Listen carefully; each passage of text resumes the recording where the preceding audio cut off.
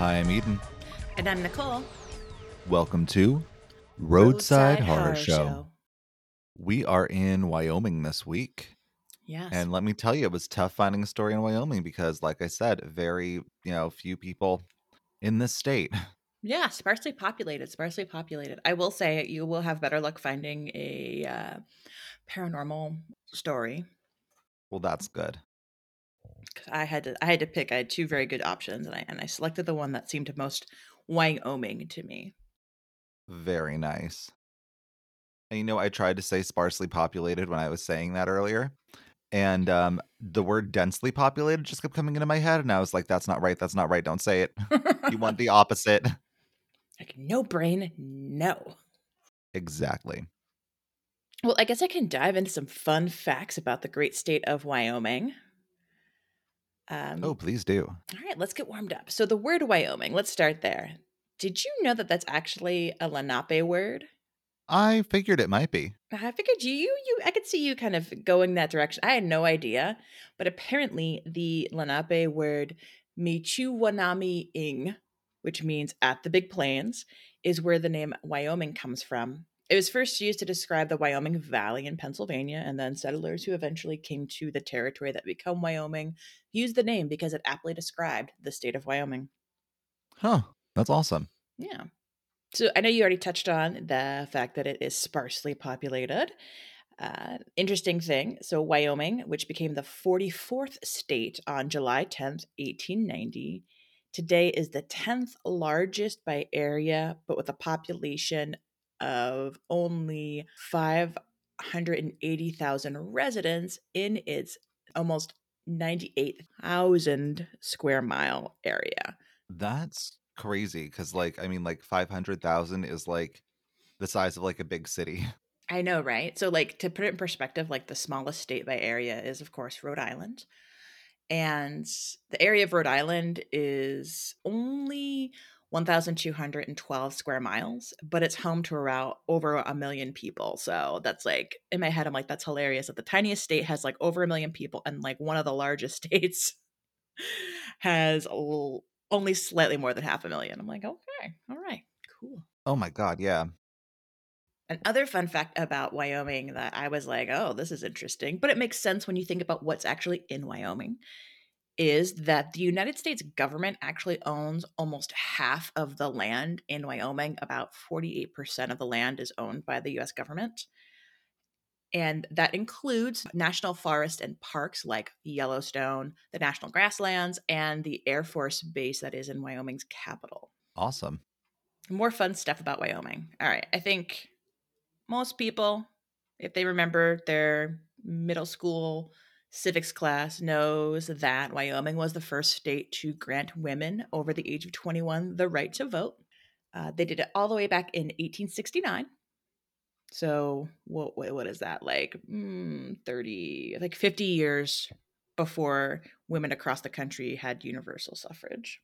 I always found that to be a weird term. Suffrage, Women's suffrage. women's Yeah, suffrage. It has a very aggressive ring to it, I won't lie. it does. A lot of the history articles I read about Wyoming had a couple of different reasons as to why Wyoming was so eager to let the ladies in on the whole voting thing. Part of it had to do with that there was a genuine conviction that women should have the same rights as men, which is good on you, Wyoming. There's also the desire to attract new settlers to the territory by making it seem very like progressive and modern compared to some of the other western states. And some legislators who approved the bill that granted women the right to vote said they did it mistakenly believing that the bill didn't have enough traction to actually pass. So Huh. they thought it was a long shot and it didn't hurt to vote yes anyway, but joke's on you, bro. Joke's I on you. think I heard that somewhere. hmm hmm The official motto of Wyoming, do you know what it is, Eden? Um, Or what the state nickname is? not anymore. Well, their official motto is equal rights, and its nickname is the Equality State, both in reference to women's suffrage. Yeah, so there you go. That makes sense. I mean, lean into it, I guess. What else is fun about Wyoming? Well, Yellowstone, the nation's first national park, is in Wyoming. It was established in 1872 and it hosts nearly 4 million visitors every year. They come all over the world, from all over the world, to see the natural beauty in Yellowstone and, of course, check out the Geyser Old Faithful. It's kind of just like Montana in the fact that it's like really big on the touristy stuff and then not really big on the residents. Yeah, yeah, it is very, very similar. Very similar. I want to say it's maybe a little bit warmer in Wyoming, like a little bit, but not by A much. little bit, yeah, because it's not as far north, but Montana's basically Canada. Yeah, basically.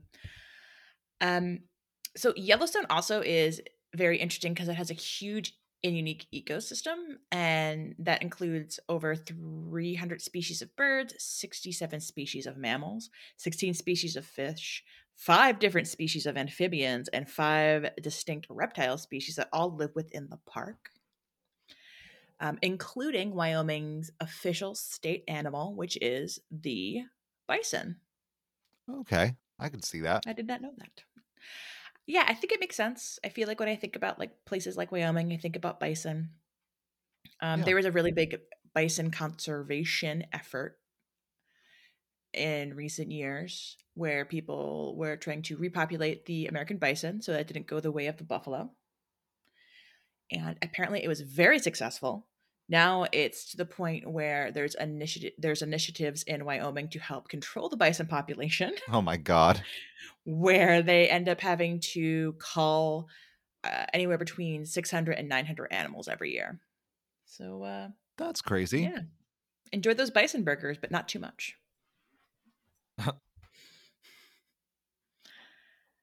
All right, now for the more interesting, uniquely Wyoming fun facts. All right, first, there are apparently only two escalators in the entire state. 2 escalators? Yep. I kept coming across this weird fact about how there's only two escalators in the entire state of Wyoming. And I'm like, there's more than that in our local mall. Yeah, right? That's wow. There's more than that at the Orlando airport.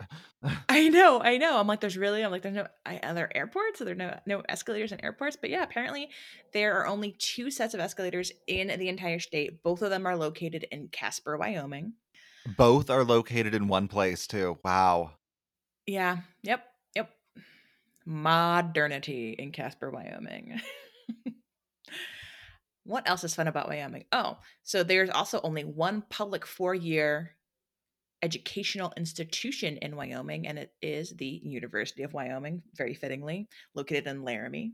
Oh, So if someone tells you that they went to university in Wyoming, there's a pretty darn good chance that they went to the University of Wyoming and that they are rooting for the UOY Cowboys. huh. In relation to college, Wyoming was the last state in the union to raise the legal drinking age from 19 to 21. Wow. Yeah, I always thought it was Louisiana for some reason, but it was actually Wyoming. They didn't officially make the drinking age 21 until 1988. Okay. All right. There's two of the largest coal mines in the world are located in Wyoming, and they are both in the Powder River Basin. Coal is apparently a big business in Wyoming, with about 40% of the US's domestic supply coming out of mines located in Wyoming. That is true. Interesting. Did not know that. I only know it because of my research for my story. Oh, see, ahead of the game. And then my last fun fact, which I think is actually kind of interesting. So Wyoming is landlocked, of course. It touches 6 other states in its very square shape, but it is home to dozens of islands. There are Really? actually, yeah, there are actually 32 islands within Wyoming. Most of them are located on either the Green River, Yellowstone Lake, or on Jackson Lake. So there's also plenty of lakes in Wyoming too. I should have maybe hinted at that first, but It's yeah, not something that 32 you islands. think of with a landlocked state. So, Mm-mm. yeah. Yeah. So those are my fun facts for Wyoming. I thought they were kind of, they set a good like experience for us to dive into some more detailed exploration of the beautiful Equality State. That's just Yeah. like not a sexy nickname. I'm sorry. I know it should be, but it's just not. I think equality is very sexy, Nicole, I'll have you know. I think equality is sexy, but the equality state, it does nothing for me. That's true. Yeah. I mean, it's got nothing on the show me state, that's for sure. Ooh, girl. Okay. Now that I've laughed like Gracie Lou Freebush from Miss Congeniality, I think we're good. All right. Should I get rolling into my story? Yeah, let's do it. All right. My story for this week takes place in Gillette, Wyoming. But before I tell you about Gillette, I want to tell you about my original idea for a story and why I'm a little angry. I had wanted to do a story on at least one of the missing indigenous people in Wyoming because there just isn't a lot of news coverage about them. But guess what? Between the years 2011 and 2020, at least 710 indigenous people went missing in Wyoming, yet I could not find a single story about any of them. I had no names to go off of, I had nothing at all, which made me want to do it even more, but alas, I had no information. So this is what we got this week, and I shall now tell you about Gillette. That's absolutely nuts Yep, that you like even like there's no public information available that you could actually have put a name to any of the missing people. That's really messed up. exactly. Anywho, Gillette is in Campbell County, where it is also the county seat. It's over in the northeast section of this very square state. I feel like once we got out west, they were just like, you know what? Just make everything a square or rectangle. Anyway, Gillette is also known as the energy capital of the nation because it produces around 35% of our coal. It also produces oil and coal bed methane gas. It was founded in 1891, again because of the railroad, because that's just a big thing.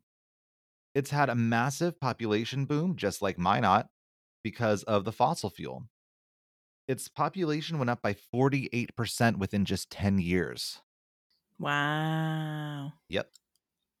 It has an area of 23.17 square miles and a population of around 32,030.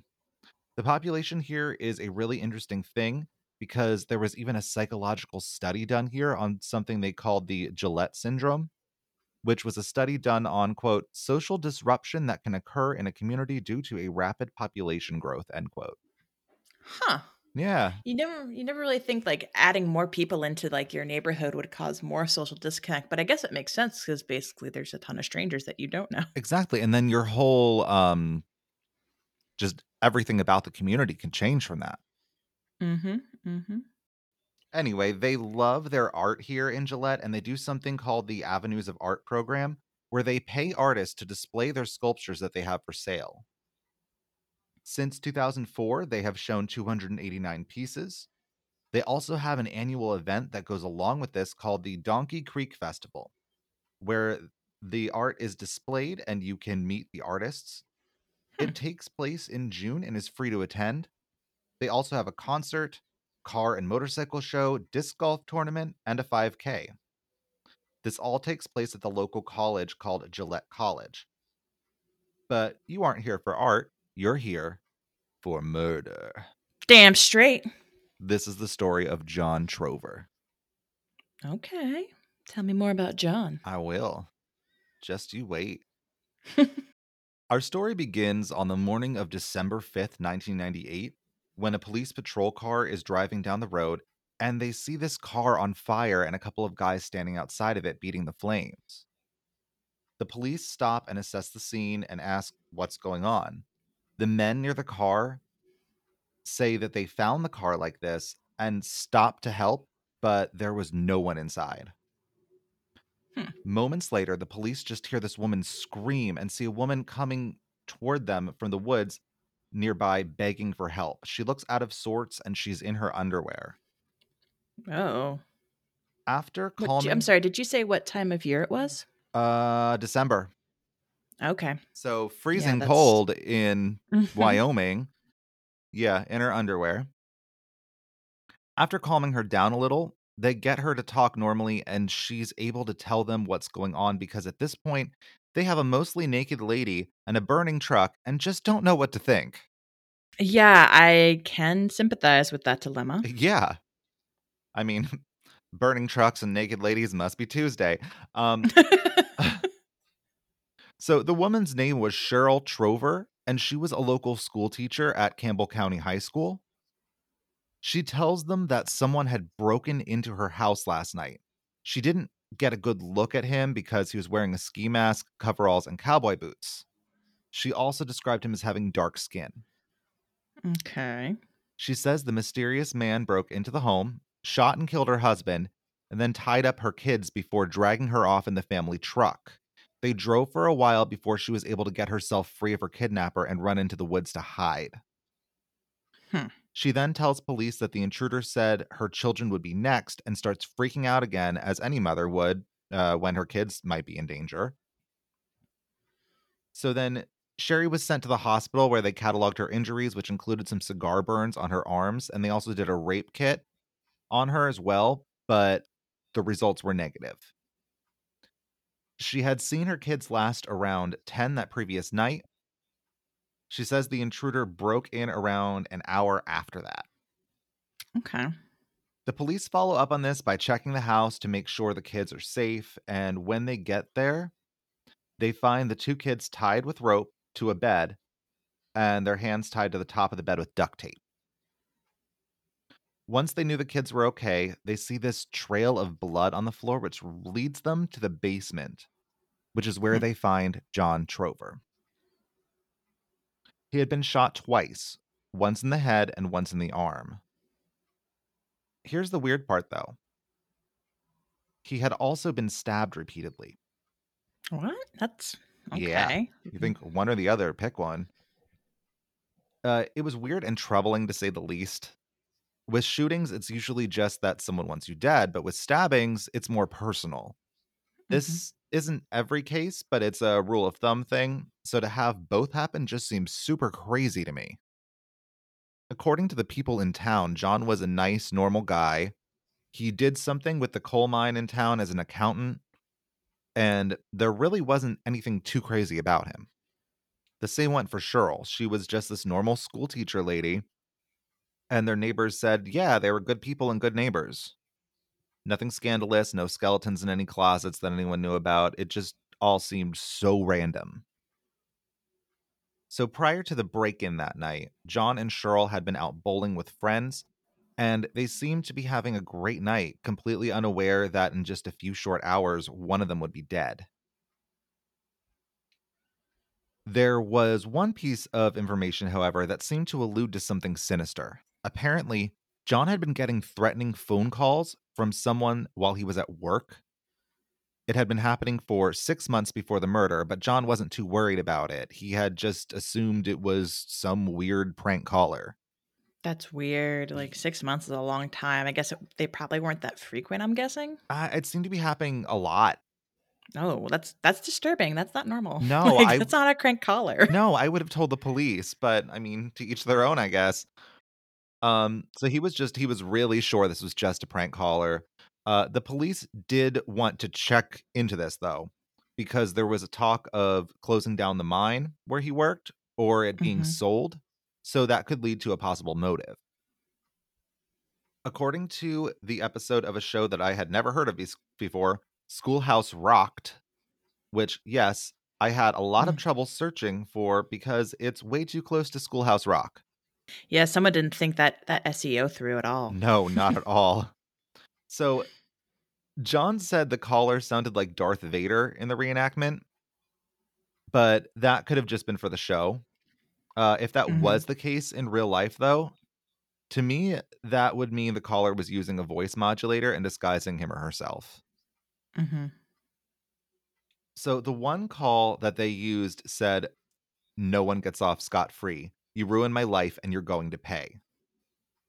The police believed from the way the caller sounded that he had every intention of following through with his threats.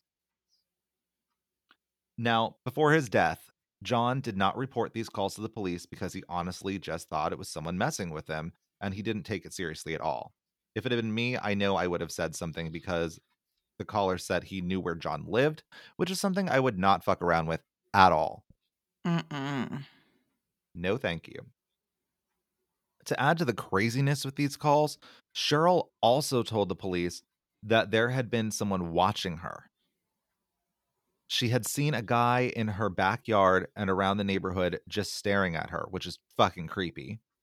What the? Yeah, that's Yeah. nope. And the scariest part about it, though, was that the way Sherry would describe this guy is the exact same description she gave to the police: coveralls and cowboy boots.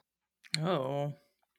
So after this, the police did get calls from people in the neighborhood saying that they'd also been seeing someone they didn't know around the area. Um, and like they confirmed like this with like friends that, they're like, yeah, she's been talking about this guy. I don't know what's going on. Mm-hmm.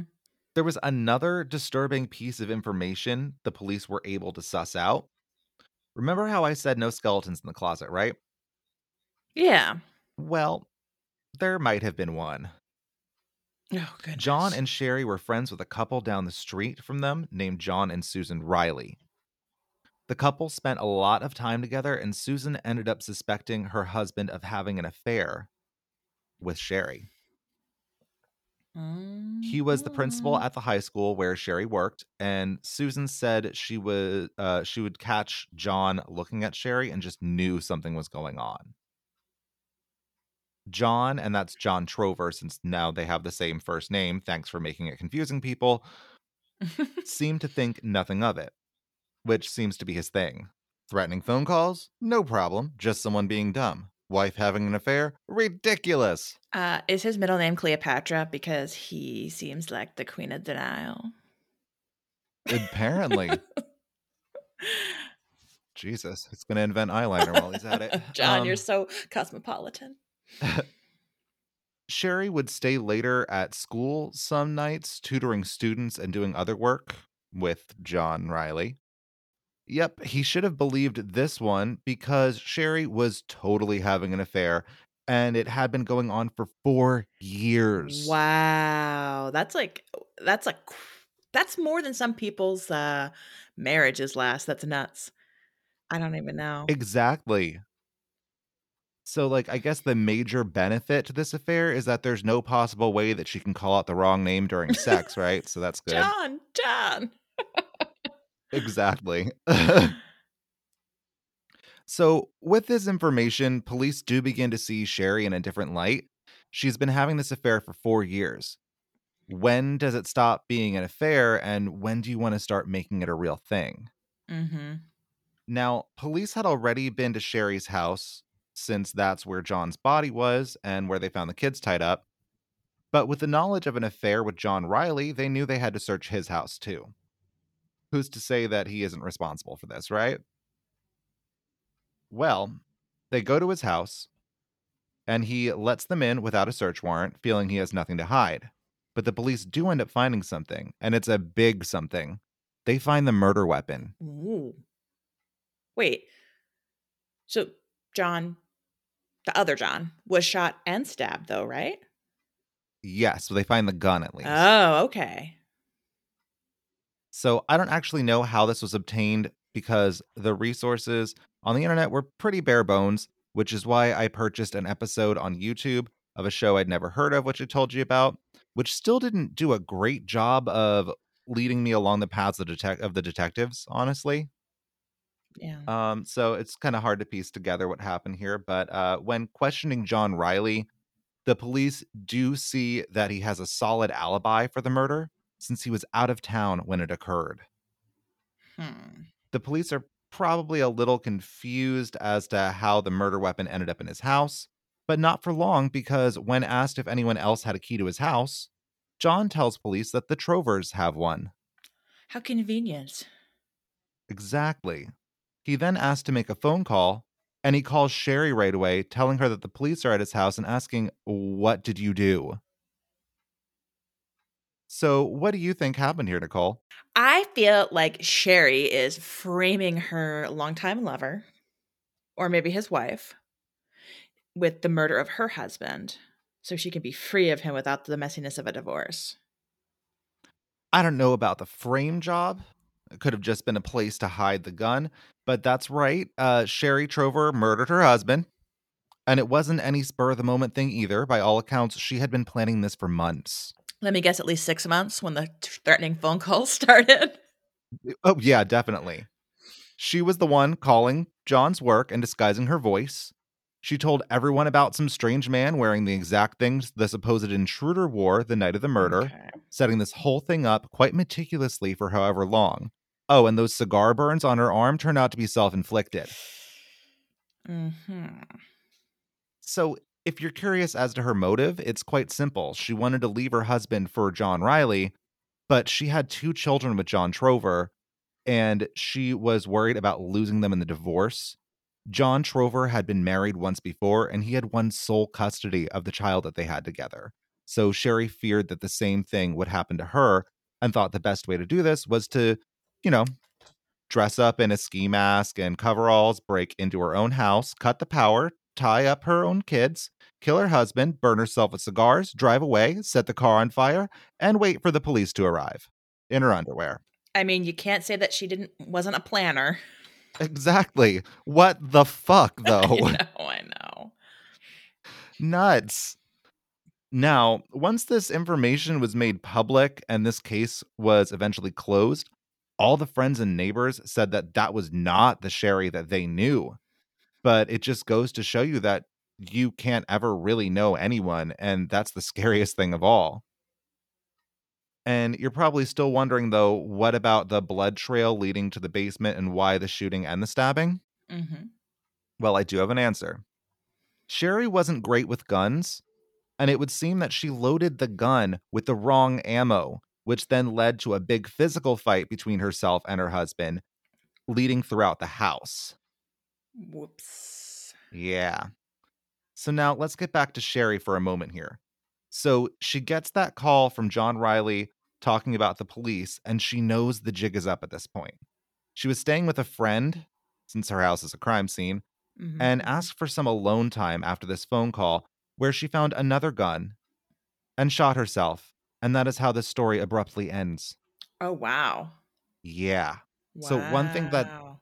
I found really interesting about this statement made in one of my sources, comparing this story to a murder mystery plot, but better written. That part made me giggle quite a bit. They said, it's just like a murder mystery, except better written. I guess? Because Sure. holy shit. I mean, like, she went through a lot to kill her husband and try to pull it off, and it still didn't work. Mhm. So I hope everyone enjoyed my story and I hope that it was cohesive enough. I didn't know how to structure it this week. And like I said, sources were scarce. But what did you think, Nicole? It's definitely one of the most oddly well-planned, but not well-planned murders I've heard in a long time. It's like that Yeah, quite the scheme to get away with murder. exactly.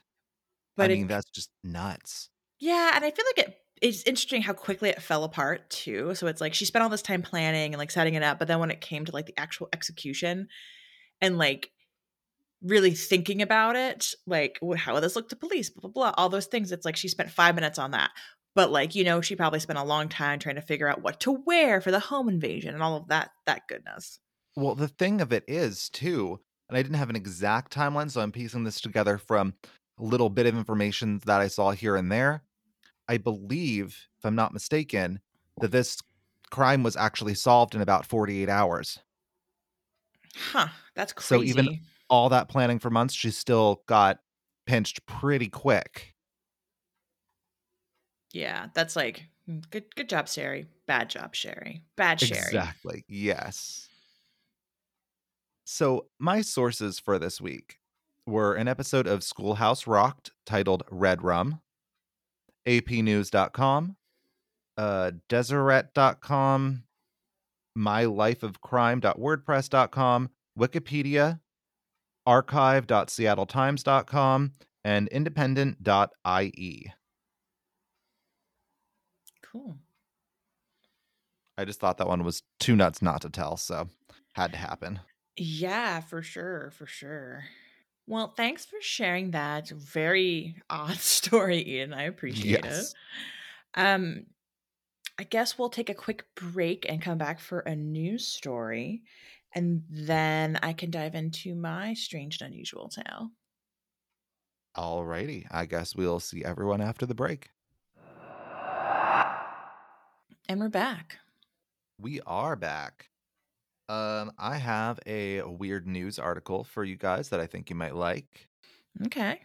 This one comes from Inside Edition. Uh-oh. Look out, world. Yes. And the headline is Louisiana man opens trailer park for swingers. Bring your house and share your spouse. Wow. What a tagline. What a I tagline. know. It's already starting good. The T-Boys Swinger Trailer Park is currently under construction in the small town of Memo, I'm not sure how you pronounce that, Louisiana. For couples who are not monogamous, a new vacation spot is opening in central Louisiana. T-Boys Swinger Trailer Park is the brainchild of David, I can't pronounce his last name either, so we're gonna skip it, whose motto for this site is bring your house and share your spouse. The resident of Mamo, a town of roughly 3,000 residents in Evangeline Parish, said he came up with the idea after learning that the population of people who share their partners was much bigger than he ever imagined. I come up with ideas for fun. I like to think of some odd things. I know some folks who partake in this lifestyle, he told Inside Edition Digital on Wednesday. And he wanted to do something helpful, he said. I feel like I'm helping people, but not a swinger. I'm not a swinger, but I'm doing something for someone that appreciates it, he said. Since he created a Facebook page for the planned site, he has been overwhelmed by responses, both positive and negative. More than 1,000 people have contacted him, he said. I have people who want to build cafes, who want to enhance it for the better. The phone rings every 2 minutes. He's also taken some flack from people who think the notion of sharing spouses is a sin. Mm-hmm. Of course. A lot of people in my community hate me right now. Some people always have something to say, no matter what it's about, he said. It's this terrible stigma people have in their mind that these people are doing something terribly wrong.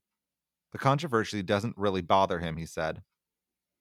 I'm good at being I think it's supposed to be, I'm good at being the ass of a joke.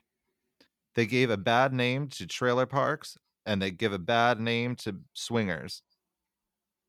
He says his facility will hopefully open on Memorial Day weekend in 2022. The site will be more than a campground or an amusement park than a traditional mobile home park, with small cabins for rent and public activities. Though he Okay. firmly respects the rights of couples to couple with whomever they choose, he's not a swinger himself. I'm a happily married man, he said. I love the idea of owning it and creating it, but that's not what I'm in it for. Well, I guess he's just a saint among men for I opening guess a so. swinger trailer park. Yeah, it Wow. sounds like almost like not so much like a neighborhood like planned community. It definitely sounds more like a campground style. Damn. Yeah, very much so. I love the idea. It's very interesting. I love the inside Uh, editions like we got to cover this. yeah, right. Well, they have a whole section of news that's offbeat news that I found a few good articles on, so I've Oh, I've stored some up for future dates. bless their heart. Bless it. All right, Nicole. Do you have a story for us? I do have a story and I'm pretty excited about it, Eden. Awesome. So today we're heading to Douglas, a city in Converse County in eastern Wyoming. With a population of 6,300 residents, the city covers about 5 square miles and is located along the banks of the North Platte River. Since the late 1860s, the area has attracted settlers due to its close location to Fort Fetterman, which was the U.S. Army supply point for operations in the Wyoming Territory. Douglas itself was incorporated in September 1887 with a population of 805 residents.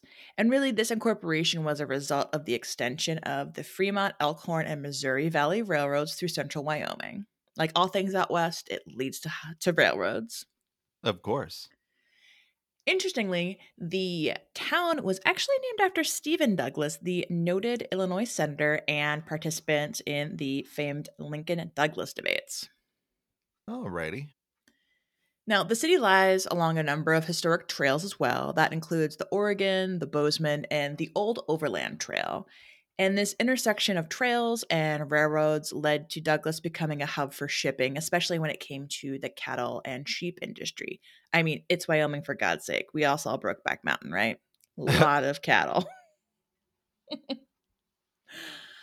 Also, a side note, I did discover in my research that there is no mountain called Brokeback in Wyoming. Sorry, Aw, guys. damn. Disappointing.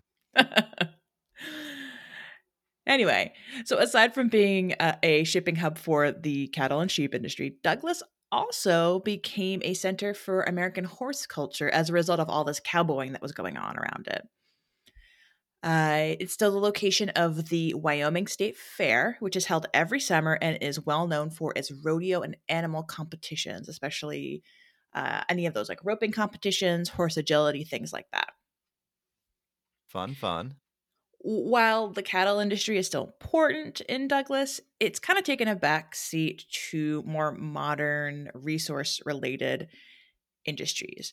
Today, Douglas is known as an area that's rich with natural gas, oil, and coal, as well as uranium. Plus, it's the gateway to Ayers Natural Bridge Park, which is located at the bottom of a stunning Red Rock Canyon, and it features some of Wyoming's natural beauty, so much so that it's actually a favorite local spot for outdoor weddings and company picnics. Okay. Douglas might just seem like any other small town or small city in Wyoming, but it also holds a really distinct honor. It is the home of one of America's most elusive and unique cryptids, Oh. the fearsome jackalope. Oh, the jackalope. Okay. I take it from your reaction, you're familiar with the jackalope. Yes, I am. Do you remember watching those weird jackalope sketches on like the America's Funniest People in the early 90s? I don't know. I think I found about jackalopes a little later than that, so probably Oh. not. Yeah, it's like seared into my memory along with Dave Coulier giving the jackalope one of his weird high-pitched voices, and it was Oh this God. like unsettling but also weirdly compelling skit that I loved as a child. So naturally, when I discovered that the jackalope originated in Douglas, I had to do it, had to cover it. I don't blame you. So, if you're not familiar with this creature, the jackalope can best be described as a jackrabbit with deer or antelope horns on its head.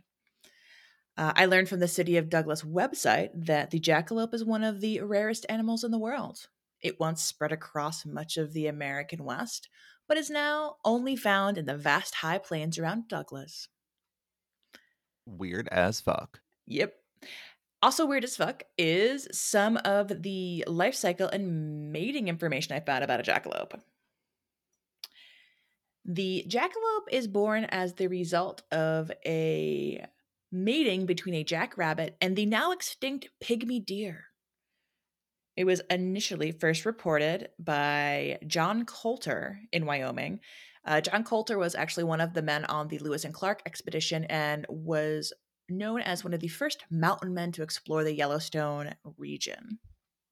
Now, according to not only Coulter, but some other sources, the antlered species of rabbit are brownish in color. They weigh about 3 to 5 pounds, and they move with lightning speeds of up to 90 miles per hour. They're said to be vicious when attacked, and they use their antlers to fight. And because of this fighting style, they've sometimes been called the warrior rabbit or the killer rabbit. Okay. Well, that took a dark turn. Yes, it did. What else do you expect on our show? That's true. Another facet of the jackalope that also contributes to its rarity is the fact that they can only breed during lightning flashes. According to the Douglas City website, it also let me know that some of the jackalopes' other unique characteristics include their fondness for whiskey. It's their favorite drink. Me too, jackalopes. Me too. Their uncanny ability to mimic human sounds. Apparently, they will listen to people around campfires and then mimic the people, sometimes asking for whiskey, sometimes calling out things like, there it goes, when they're being hunted to divert the hunters off of their trail. And then the other thing, which is extremely interesting about jackalopes, is their milk. Now, jackalope's milk is apparently naturally homogenized due to their powerful and quick leaping skills, and it is known to have amazing aphrodisiac qualities, because what else? As well as lots of medicinal powers. Now, the tricky thing about jackalope milk is that females can only be milked when they've been lulled to sleep belly up, usually as a result of feeding them far too much whiskey than their little bunny bodies can handle. The story gets more and more ridiculous every second that you tell it. I love it. You're welcome. Now, Eden, I know you're saying to yourself, dang it, I wish I could get some jackalope milk, but I don't have the time to lull a lady jackalope to sleep and rub her belly and give her copious amounts of whiskey. Who does? I know, who does? We're modern people, we're busy. Luckily for us, the Douglas Visitor Center can supply you with your very own bottle of jackalope milk for a reasonable price, in fact. You can also pick up your own jackalope hunting licenses. However, there are specific requirements that you need to meet in order to be licensed to hunt a jackalope. You need to have a demonstrable IQ of less than 72, and you can only use that hunting license on the hours of midnight to 2 a.m. on July 31st each year. Oh my God. Okay, so all of that sounds a bit ridiculous and much, right? Yes. Well, that's because it's all legend that's really just tall tales homegrown right in Douglas. However, it's kind of based around a little bit of truth and some old legends about killer rabbits that people have seen for centuries, as well as some fun with taxidermy that apparently people just can't resist doing. Because people will sew the antlers on. Mm-hmm. So, for ages, humans have been entertaining themselves with tales about animals that are crossbred with the traits of other animals. And rabbits, since they're such a common animal in most parts of the world that humans encounter every day, have often been the stars of such stories. In the 13th century in Persia, for example, a rabbit with a single horn, almost like a unibunny, was depicted, and it was known as the Almira. According to legend, this mythical beast lives on a mysterious island in the Indian Ocean, and it was gifted to Alexander the Great when he killed a large dragon that was eating the livestock of the people who lived on the island. Okay, so one cryptid and another cryptid. Great. Mm-hmm, Okay. mm-hmm. Double your money, folks. Yep, yep. In Sweden, you'll find a fictional creature called a scavander, which has the hindquarters and hind legs of a European hare and the wings, back, and tail of a wood grouse. Eden, since I know you like Swedish and Scandinavian things, I I have a fun do. fact for you. Unless it's lutefisk. I mean, that's Um, fair. what is your fun fact? The word scavander is now a colloquial term in Sweden to mean a bad compromise, like a raw deal. Interesting. Or you can use it as like a combination of contradicting elements. There's actually a whole line of these weird, like truck bus hybrid things they use in Sweden that they call scavanders. Okay, that makes sense. I like it. I see what you did there, Sweden. Yeah, I thought you'd like that. Moving on to Germany. So Germany also loves these weird hybrid bunnies as well. In medieval Bavarian folklore, there is a creature called a Walpertinger. It's an animal that lives exclusively in the alpine forests of Bavaria and Baden-Württemberg in southern Germany. The Walpertinger has been described as having various animal parts, usually wings, antlers, of course, because who doesn't love a good antler, tail, and fangs, and all of them are attached to the body of a small mammal like a squirrel or rabbit. This little creature is so popular in Bavarian folklore, especially when it is depicted with the head of a hare and maybe the tail of a squirrel and deer antlers, that they would make stuffed Walpertingers as souvenirs for folks who visited the Black Forest. You could find them in inns or sold in taverns, things like that. Now, not to be left out, Northern Germany also has their own version of Weird Forest Bunny, and that's called the Rasselbach. Now, the Rasselbach also features the head and body of a rabbit, as well as the antlers of a roe deer with large, pointy canine teeth in its mouth. So it's basically like a fanged jackalope, if you will. So it's the bunny from Monty Python, but with horns. Yes, yes, yes, it is. That is very accurate. Now, you can find the Rosselbach in the region of northern Germany that includes the Thuringian Forest and also the Harz Mountains. Now, if we take a jump over to the New World, you'll find that in Mexico, the Huichol people tell tales and create art that includes a horned rabbit. Now, according to their legends, the horned rabbit was actually the animal that gave the deer, one of the most sacred animals to the Huichol people, its horns. Also, their ancestors, the Aztecs, paired the rabbit and deer together in legends and in their calendar day signs as either twins, representing brothers, or even the sun and the moon. Wow, So, so this goes back pretty far. yeah, and a lot of different human cultures all over the world have talked about this like horned rabbit. Now, America's entry into this folkloric melange is the jackalope, which can trace its history directly back to Douglas, Wyoming, and to Ralph and Doug Hetrick. Now, the Hetrick brothers had learned taxidermy by mail order correspondence, and they had opened up a taxidermy shop together in Douglas. And in 1934, after the two spent a day hunting jackrabbits, they arrived back at their shop realizing they were late to dinner. So Doug just kind of tossed the bunnies they had killed into the shop for them to come back to after they had dinner. So when they got back to dinner, they noticed that one of the jackrabbits had landed next to a set of antlers.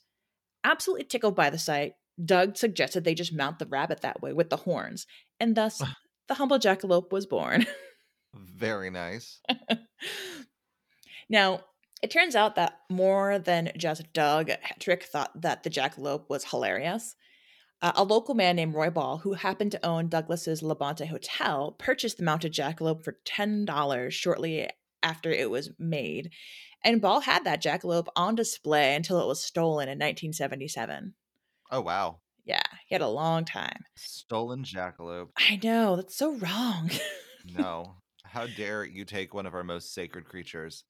But apparently there was a little bit of jackalope fever in the 1970s. Like I found like a whole bunch of articles like in New York Times about it. I was like, okay, who knew? That was the time for hybrid bunnies. That's Okay. crazy. Now, the Hedrick brothers, after they had sold this first jackalope, continued to make more of them over the next 70 years. And the people who lived in Douglas loved it, so they embraced all these crazy tall tales about the creature. And it continues to circulate in Douglas and the rest of Wyoming today. Um, Wyomingites love this zany little creature. Since 2005, the state legislature has considered three separate bills to make the jackalope the official mythological creature of Wyoming. Oh my god. I know, like, side note, I'm pretty torn about this one personally. Like, just either pass it and get on with passing more important stuff rather Well, I than mean, having somebody reintroduce it and waste more time again and again. exactly, and more taxpayer money. Mm hmm. But I mean, they wouldn't be the first ones to have a mythological creature as like a state mascot. Well, at least I know this works for countries because the national animal of Wales is the Welsh dragon, the green dragon Mm that you hmm. see on Mm their hmm. flag, and the national animal of Scotland is a unicorn. Oh, yeah, that makes sense because you see it a lot on like items that are made in Scotland and stuff like that, like sterling silver and stuff will have a little Exactly, unicorn and stamp. I see a lot of kilt pins with unicorns on them too. Huh. See, Wyoming, it's okay, pass that law. And then Exactly, it's there's precedent. there's precedent. And then the other weird thing is like I kind of realized as I was like having this argument with myself, like this is where we get weird laws from about like don't sing in bathtubs and don't leave your sheep in your vehicle unsheeparoned. So Exactly. Oh, the eh, sheeparones. exactly. I'm like, do we want more sheeparones or less sheeparones? I don't know. All right, tangent done. I promise. But how about your sine and cosine? Oh, math Math joke. humor. Very nice, my friend. We're Very so nice. dumb. All right, Eden. So we firmly established that jackalope isn't real, right? Yes.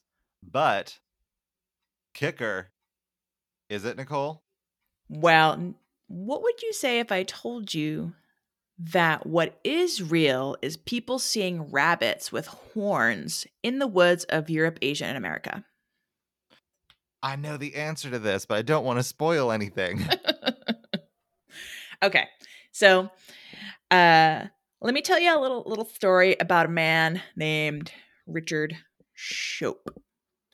Now, Richard Shope was an American virologist in the 1930s, and he worked on identifying viruses that occurred in both animals and in humans. In 1931, while working at Rockefeller University, he helped discover that swine flu was actually caused by the same bacterium as the human flu. And he was able to link the flu strain that he discovered in swine flu to the influenza pandemic, the strain that caused the influenza pandemic in 1819. He studied yellow fever outbreaks to understand the pathology of that virus, which all contributed to aiding in the discovery of a vaccine. And soon, Richard Slope developed an expert reputation as this kind of virus hunter. Like, he was the guy you would call when you encountered something weird and you wanted to figure out how it fit into the overall scientific knowledge of what we knew about viruses and bacteria. Now, in 1933, Shope is reading a newspaper report about hunters in northwestern Idaho who shot several cotton tailed rabbits that had these horn like protrusions on their face and body. Intrigued, he headed out to investigate. And he discovered that these protrusions were actually carcinoid carcinomas. In other words, tumors that were made from keratin, the same stuff Mhm. that makes scales, nails, hooves, claws, all that stuff. And in appearance, these dead rabbits actually resembled the legendary jackalope or Walpertinger. Have you ever seen these pictures? Should I send you one? They're freaking creepy. I have seen a few of them, because I know there actually is a jackalope at the, I think it's the Smithsonian. I'm going to send you this creepy photo that I found. And I can post it on our Instagram if people are interested. But take a look at this. This is like what the cottontails had that Chope was examining. Oh, yeah, that's fun. It looks like a rabbit that really enjoys punk rock and wanted to do its hair in Liberty Spikes today, and then also decided to do the same with its beard. So, yeah, very weird. I don't know how to describe it other than that, but very, very weird. Can you imagine though, like you're just in the forest and you see a rabbit like that and you're like, what the hell is that? Yeah. Well, that's kind of what has probably led to the legends of the jackalope and Walpendinger. So Richard Soap realized that this seems odd. It seems a little bit like cancer. So he tested one of his theories, which was that some cancers and tumors can be caused by a virus.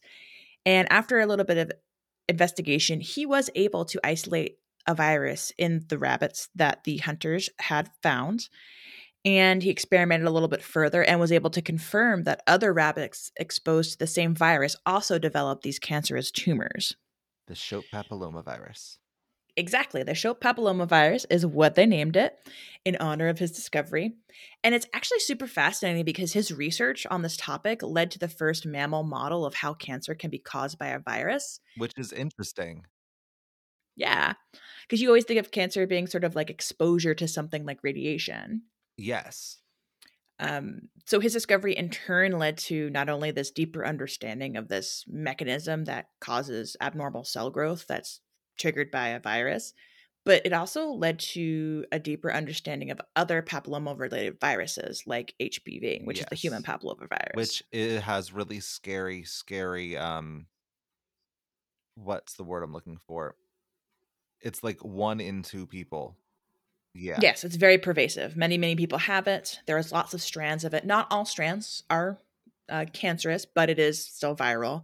And a lot of times your body will fight it off by itself, but then other people Hmm. get stuck with Hmm. things like genital warts and other things like that, which is not fun, and then it can also cause cervical cancer later on for women and yeah, big old mess. It's also something that causes a lot of Yeah, throat and neck cancers. So good news story though is that because of Richard Slope's work in the 1930s and subsequent decades that have built upon his work, we understand these viral cancers a little bit more, and it actually led to the development of the HPV vaccine and other antiviral cancer treatments. that's really cool. All from jackalopes. I know. All from jackalopes. Who knew? That is the like while jackalopes are not real, who knew how helpful they have been to us as humans? Exactly, yes. So that's my weird story for this week, and about the cryptid that wasn't a cryptid but actually is a real thing.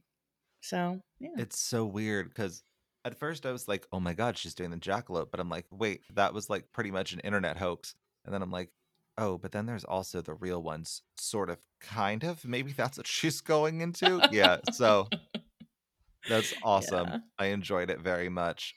I good. I'm want a pet glad. jackalope of my own.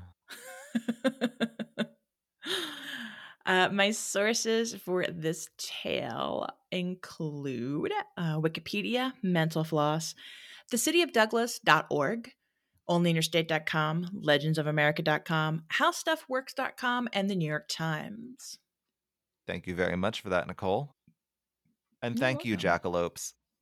Thank you. I'm so excited I can get Gardasil now. All right, I guess that is the end of our show for this week. If you liked what you heard, please feel free to like and subscribe or review us on your favorite podcast listening app. If you'd like to get in contact with us, you can do that by sending us an email. We are roadsidehorrorshow@gmail.com, or you can stop by our website, which is roadsidehorrorshow.podbean.com. You can also look at our various social medias. We are on Facebook and Instagram at Roadside Horror Show and Twitter at Roadside Horror. We'd like to thank E. Massey and Yox Rocks Design for our theme music and logo, respectively. Until next time, guys, creep Creep on, on, creeping creep it on. on.